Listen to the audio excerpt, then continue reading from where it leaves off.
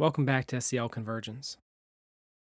Today's conversation with Tom and Dr. Yvonne Kaye is equal parts history, empowerment, and understanding what children really know and feel. Tom, take us away. Mike, thanks so much. And thank you, everybody, for being with us. I am overjoyed to have one of my dearest friends with us. You're going to learn so much tonight, my friends. Please, please, please bring your ears and bring your heart to Dr. Yvonne Kaye. Yvonne, welcome. Thank you, Tom. This is really a pleasure to be with you and to talk about things that we've done for a long, long time. A long time. And your wisdom and your experience as somebody who works in the field of mental health, works in the field of the addictions, has done countless professional development programs and education. Your voice and your wisdom is so important that all of my friends listening tonight get a chance to hear you. So I'd like you to start not professionally, but if you could go back personally. So folks, Yvonne was a child in World War II. I just want you to pause for that for a minute, because for many of you here, it's a long history lesson. But I want you to really, really bring your heart and bring your mind to what Yvonne has to share with us tonight. So Yvonne, you're a child. Is it in London or a neighboring city? No, I'm a Londoner, but actually it all started just before my 6th birthday. Okay. And the whole family was away on holiday in Canterbury, a place just outside Canterbury in Kent. And then the news came through that the war had started. And my family just up and left me there. No explanation, nothing. They left you in Canterbury? Yep. And they all went back to London. And I stayed there for 6 months. And I just made myself ill so that I had to go back to London.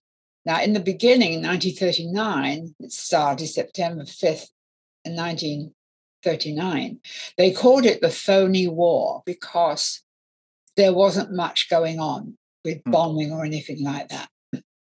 But when it came to 1940, that was a whole different story. We were bombed 40, 41, 42. We were bombed night and day. And sometimes the best way to describe it is to imagine 9/11 day and night for that period of time. For 3 years. Yes.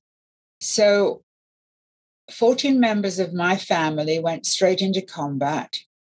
And one was taken prisoner by the Japanese. And 3 went to Dunkirk and 2 came back. But the others, I've even got them on my phone.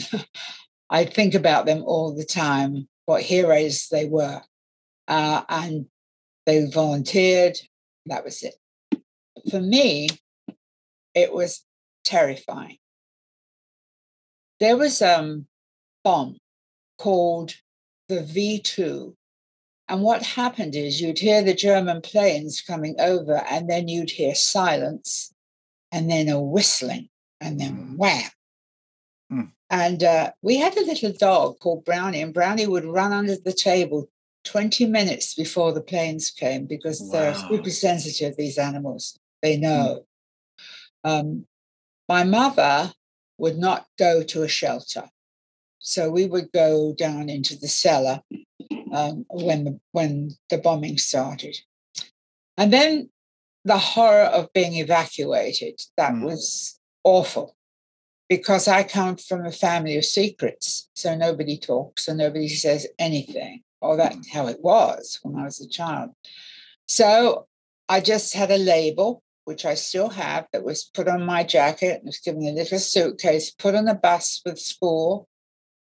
Nobody said goodbye, what was going to happen, nothing. So I remember being in this bus and I really believe at that time that's when I shut down. I didn't want to feel anything because I was powerless. There's nothing I could do. And when the bus pulled up, this tall silver-haired man came up to the bus and he pointed to me and said, "I'll take that one." Wow. And there are evacuees who've written books called "I'll Take That One." Hmm. So we had to go and be registered, and it was in a very small village called Highbridge in Somerset. And it was a beautiful place, but I didn't know anything. And the real horror started. They were very devout Baptists. Hmm. In fact, they lived right across the road from the church. And then they found out I was Jewish.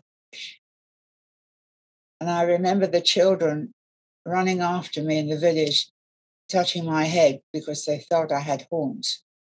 And they didn't touch the rest of me, or even though they thought I had a tail, because they'd never met anyone. I'm half English, half Irish. I'm half Jewish, half Irish Catholic, but I didn't know that until I was 21 years old. So I was raised in that religion.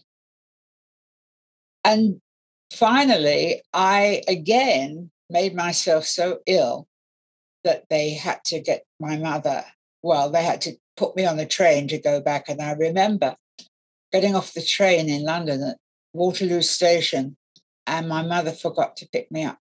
Oh, my. So I was 8 years old. Mm. Thank God the London police are the way the London police are. Mm. They were absolutely marvelous. Mm. But, the thing that was so significant that's come up now to hit me is this whole thing about masks. Yeah, yeah. And when I see these people fuss about wearing a bit of cloth over their mouths and noses, I think, for heck, get a life. Grow up. Mm. And I believe that if people had done that, we wouldn't have the plague that we're living through now. Now, Yes. my gas mask that I had to wear from the age of 6, and we had to carry them around in a little cardboard box, had to have them with us all the time. Now, remember, I was 6. Right. And this thing weighed almost 5 pounds. It was all rubber. I had it strapped on the back of my head and 2 kind of slots that were covered with glass that I could see, and then a huge nozzle thing, is the only way I could describe it. Mm. And to this day, I can't go into a tire store. Oh, the smell. Can't bear the smell of rubber. Wow. And I still have PTSD from those times. I mean, if I know there's going to be fireworks, I'm okay. But if I don't, that's machine guns. Mm. And I just freeze, which is why I work with veterans. Of course, we have a lot in common. Yes, yes. So the thing was that I was sent away, I was left, and then I was sent away twice altogether, just for brief periods. And the third time I went, I stayed in a place called Cowley, which was just outside of Oxford, where the university is. And the people did not want me. Mm. The people that we were put always thought that Londoners had fleas and they were dirty. Mm. So we were humiliated right from the start. And this particular family, there was a husband and wife and 2 children. Nobody talked to me for 4 months. Wow. Not one word. Mm. And finally, I went back to London and I said, if you do this again, by this time I was 9, if you do this again, I will run away. Yeah. So I stayed. I was there in the worst of the bombing. And then there was another aspect that my family, I come from a huge family. My mother was one of 13. Mm. And they were very devout. And I wasn't. I questioned it right from 6 years old.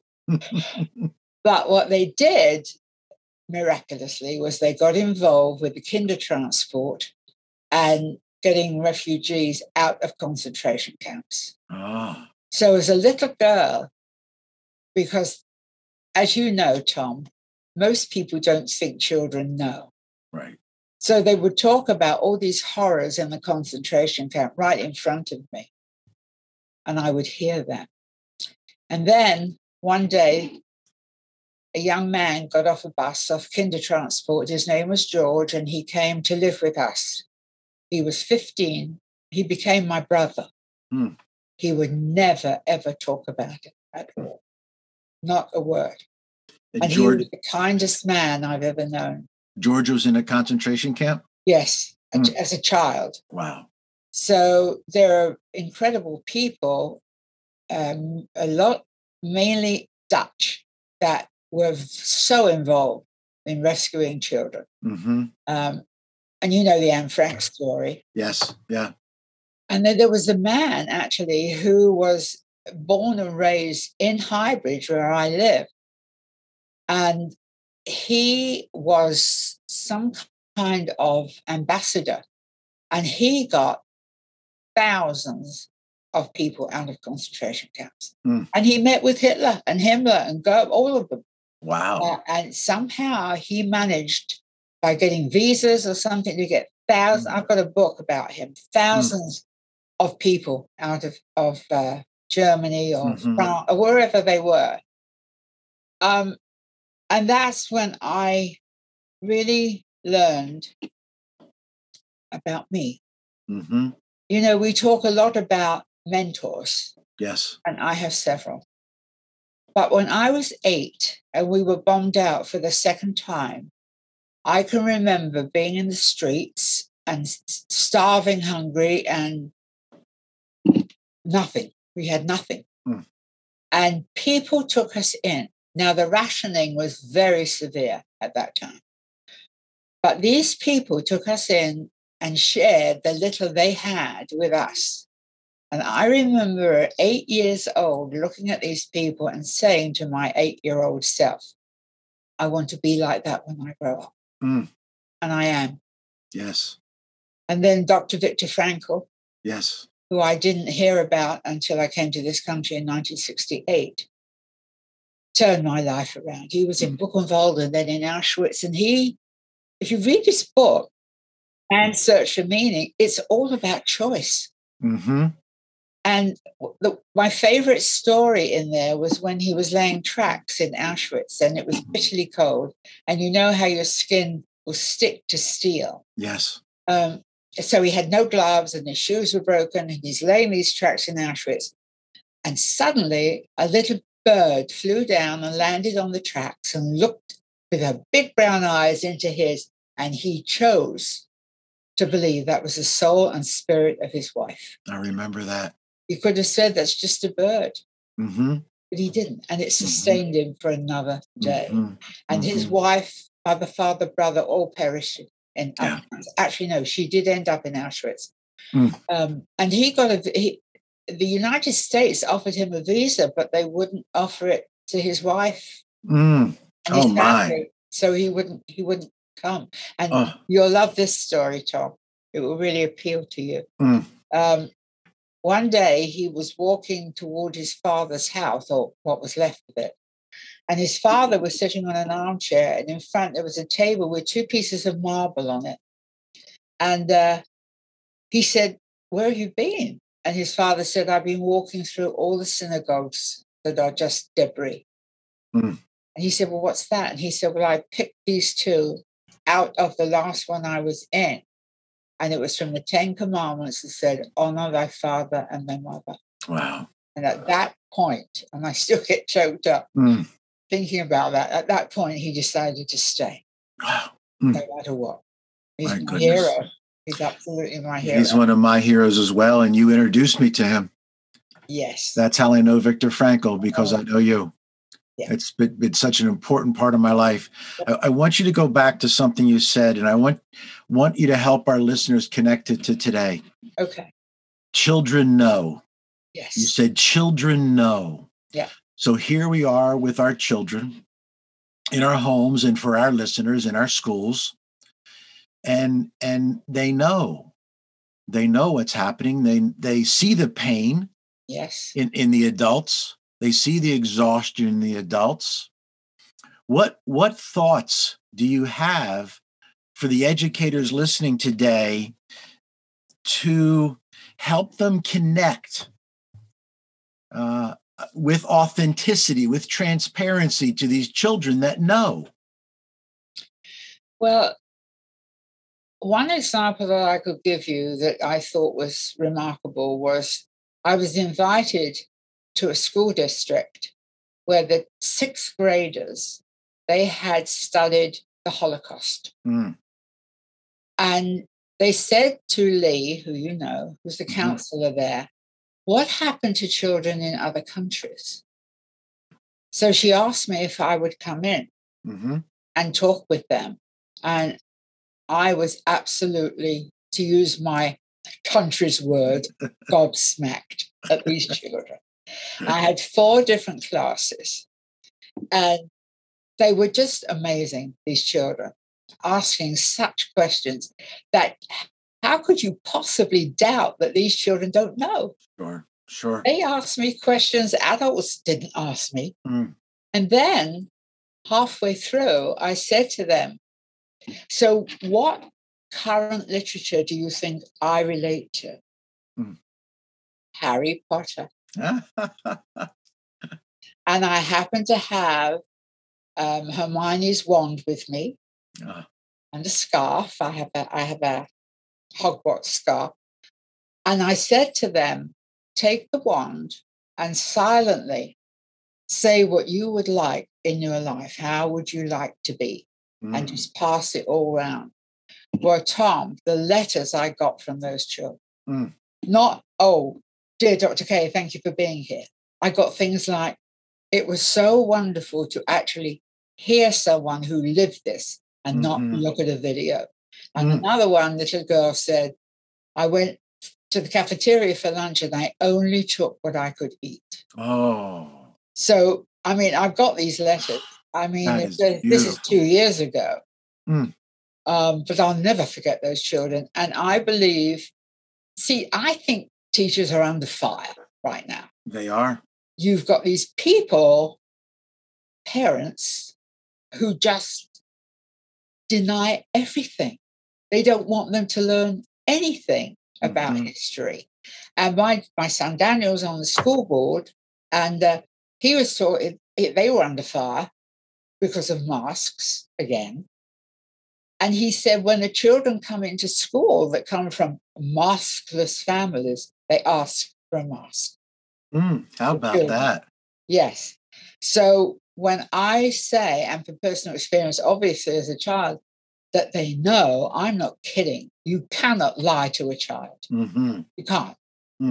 And they can smell you out. When I used to try and soften things with my children, I get this really stupid look on my face. I can't lie. It's awful. I cannot lie. It's such a terrible thing. It's a wonderful thing. But they would know. They would know. And I've always been very honest and open with my children. It's fascinating because my older son, Colin, is an absolute World War II buff. In fact, he had a side business which he called Churchill Limited. And he and I have such conversations. He read my book. I think my oldest girl, I think the others read, but Michelle couldn't read it. She couldn't bear the thought of what her mother had gone through. She couldn't read it. But I believe that teachers need to be given more freedom. Now, I might be talking about things, Tom, that can't happen. No. We need to hear this. We need to hear this. So you mentioned freedom. Teachers need to be given more freedom. So when I hear freedom, and I what resonates in me is freedom is power. Now, I don't mean power over someone. I mean empowerment, which is what your life has been about. Your life's work is empowering people. Yes. Absolutely. So tell us more about freedom, because I'm sure that resonates with our listeners right now. I'm sure it does too, because that's what they're fighting for. I mean, look, it's history repeating itself now with all the lies and then the rise of Nazism over the world and skinheads and whatever the hell they are. And they have to be addressed and not pretend they're not there. I mean, January the 6th is such an example. Yes. When I saw that, I thought I would die. I mean, that's how terrified I was when I saw it. I thought, oh, my God, not again. Yeah. I can remember when 9/11 happened, my son Daniel calling me and said, "You watching the television, Mum?" And I said, "No." So he said, put it on. And I put it on just as the plane was going into the second building. And I remember sitting here frozen and saying, no, not again, not here. Yeah. Yes. And I believe that teachers should be permitted to share history. Now, in my experience, and certainly in yours, I'm sure of it, because you and I have talked about taking this on the road to parents. Yeah. Because it's the parents that cause the trouble, not the children. So let's go back to something you said just a few moments ago. This denial on the part of a number of adults, on a number of parents, on a number of anyone. As somebody whose life has been devoted to human mental health, where is this denial coming from? Today's denial. I believe that a lot of the parents want to protect their children. And I believe that they go over and above to the fact that it's nonsensical, so that if a child falls outside and grazes its knee, that's a dilemma. They're not taught about life. They're not taught that life is up and life is down. And I raised all my children to be independent, and they still are, which means they don't call me as often as they should. They're so damn independent. That was wonderful. That was wonderful. But I absolutely believe that. You know what, Tom? I think the bottom line is that parents today are afraid. Okay. We just don't know what's going to happen politically or any way at all, and they are afraid. And then you've got people who think that they can deal with this with personal violence. Well, I was raised in violence. It doesn't work. Yeah. It does not work. With children, I just believe we need to listen to them more. And I think teachers should be given the freedom to do that, to listen. Because they are so wise, the way that these children interpreted whatever it was that I said. And one thing really, really bothered me. There was one boy that wrote me a letter and said, well, it was a good thing to hear something else about Jews rather than Jews. And I thought, wow. Whew. Wow. Well, where do you think he got that from? Of course. Yeah. Of course. So I do hold parents accountable. Really do. And there are some marvelous parents out there and grandparents, absolutely phenomenal. But then you've got this situation that is so afraid of what you talked about, empowerment, that they look at things as helpless. Helplessness is not powerlessness. It's two different things. So do we have any possibility as therapists, as mental health workers, as educators, where do we step forward to help people deal with this fear that's fueling the denial? Well, the trouble is that when people are in denial, they're in denial. So they don't think anything is wrong. Okay. So when we could offer lectures, workshops, whatever, and if they don't want to know, they don't want to know. And of course, the communication system is so different now from when I was in charge. No phones or computers or whatever. And I tend to be a bit of a technophobe myself. And that's me being just awkward. But anyway, the thing is that children, all right, let me give another example. When we were in the war and we would go to a movie theater, so 2 or 3 days after the event, we would know about what was bombed, what was going on. Today, these children know what's going to happen almost before it happens. Yeah, even as it's happening in some cases. Exactly. And so that, I think, I'm not a critic of technology, but I do remember listening to the man who invented the PC, and someone said, what would you do? Anything different? He said, yeah, I take them out of every school there is. Wow. That was what he said. But the thing is, look, in kindergarten, they know how to use a PC. They know how to use a phone. I understand that. But it's done something to human connection, I think. And that's where teachers need to step in. That's one of my greatest concerns is although I am not technologically comfortable, I do honor it as a tool. Yes. And now the genie is out of the bottle. But what concerns me is we are losing relationship skills. We're losing human connection. I mean, really valid human connection, looking at another beautiful human being and seeing their face and picking up all the nonverbals. Yep. It's so true. And, I still work in addictions and I work with veterans, cancer patients, whatever. But my main work is grief. Mm. My main work is bereavement. And I'm telling you, just lately, it's been a nightmare. Yeah. And I hold a lot of people accountable for this ridiculous secrecy. Yeah. You know what happens when people keep secrets? It's like poison. Mm-hmm. And me being a bastard child who didn't know she was until she was 21. Wow. Yep. I felt that. I felt I was different and didn't know why. Because the family kept the secret. So not only do I come from a family of secrets, I am the secret. So you felt the secret. Yes. Dig more into that for us. You felt it. Yes. I felt it, that people were avoiding me. People were, when I asked questions, I would never get a straight answer. And as a child, as I said, I knew all about Hitler. I knew all about the Luftwaffe, and I knew all about the Reichstag as a little girl because it was right there. And was I injured with that? No. I was injured with the secrets and the lies. And I think children can smell them out. I have such faith in children. Yes. They're given an opportunity, they can change this world. I know they can. So you just said something so important for me as a listener. When we keep secrets, our children know it.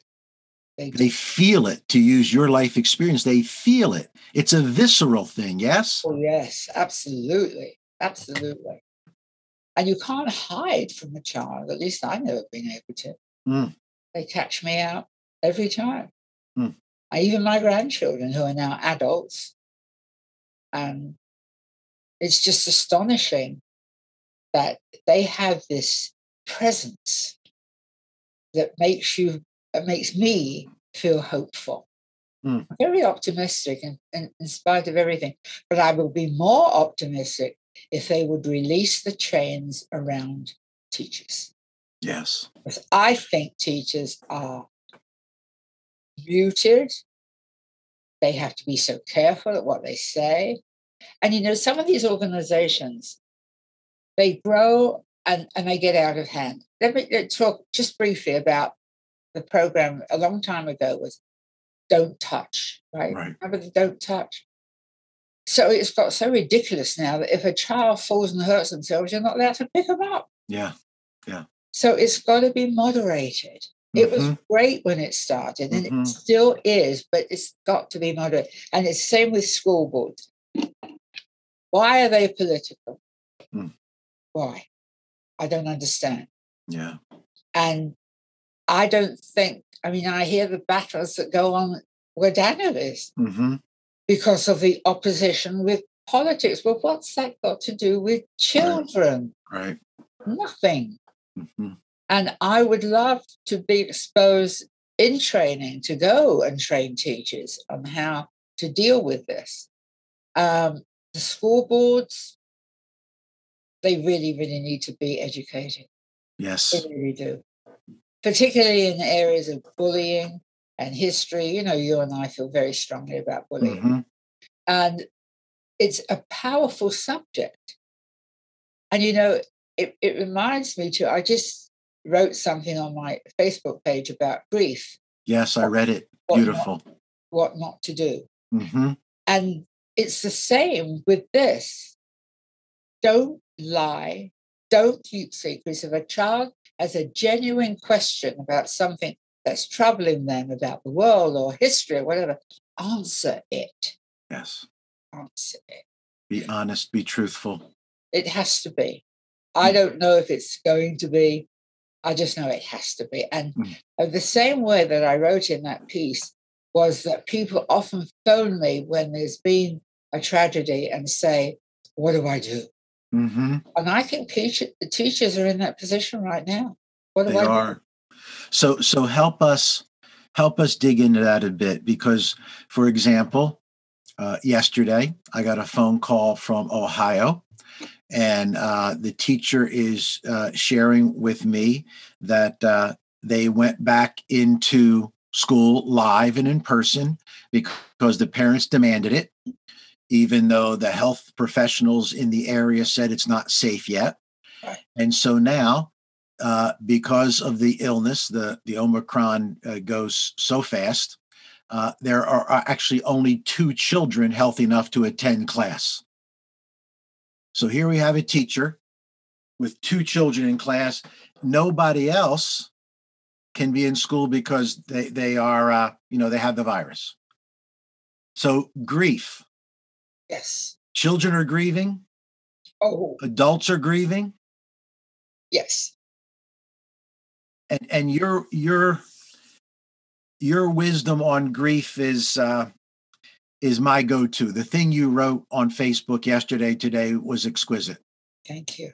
What are some things that you can share with our friends who are in education around the thoughts of grief, particularly in this time, knowing that many children and many educators have lost loved ones? And the thing that they need to be educated in is it's not just death. Yeah. Grief is loss. Mm-hmm. Whether they move to another school, and in my case, coming to another country, I was grieving for 2 years. And I know what that's like. But children, you see, the trouble is that children feel people aren't listening to them. Mm-hmm. I just read a book written by a journalist, I can't remember the name right now. It was about children who were involved in playground shootings. Yeah. Young children. And all they would say was, they don't listen. Now, that's one of my greatest skills. I'm a listener. Mm-hmm.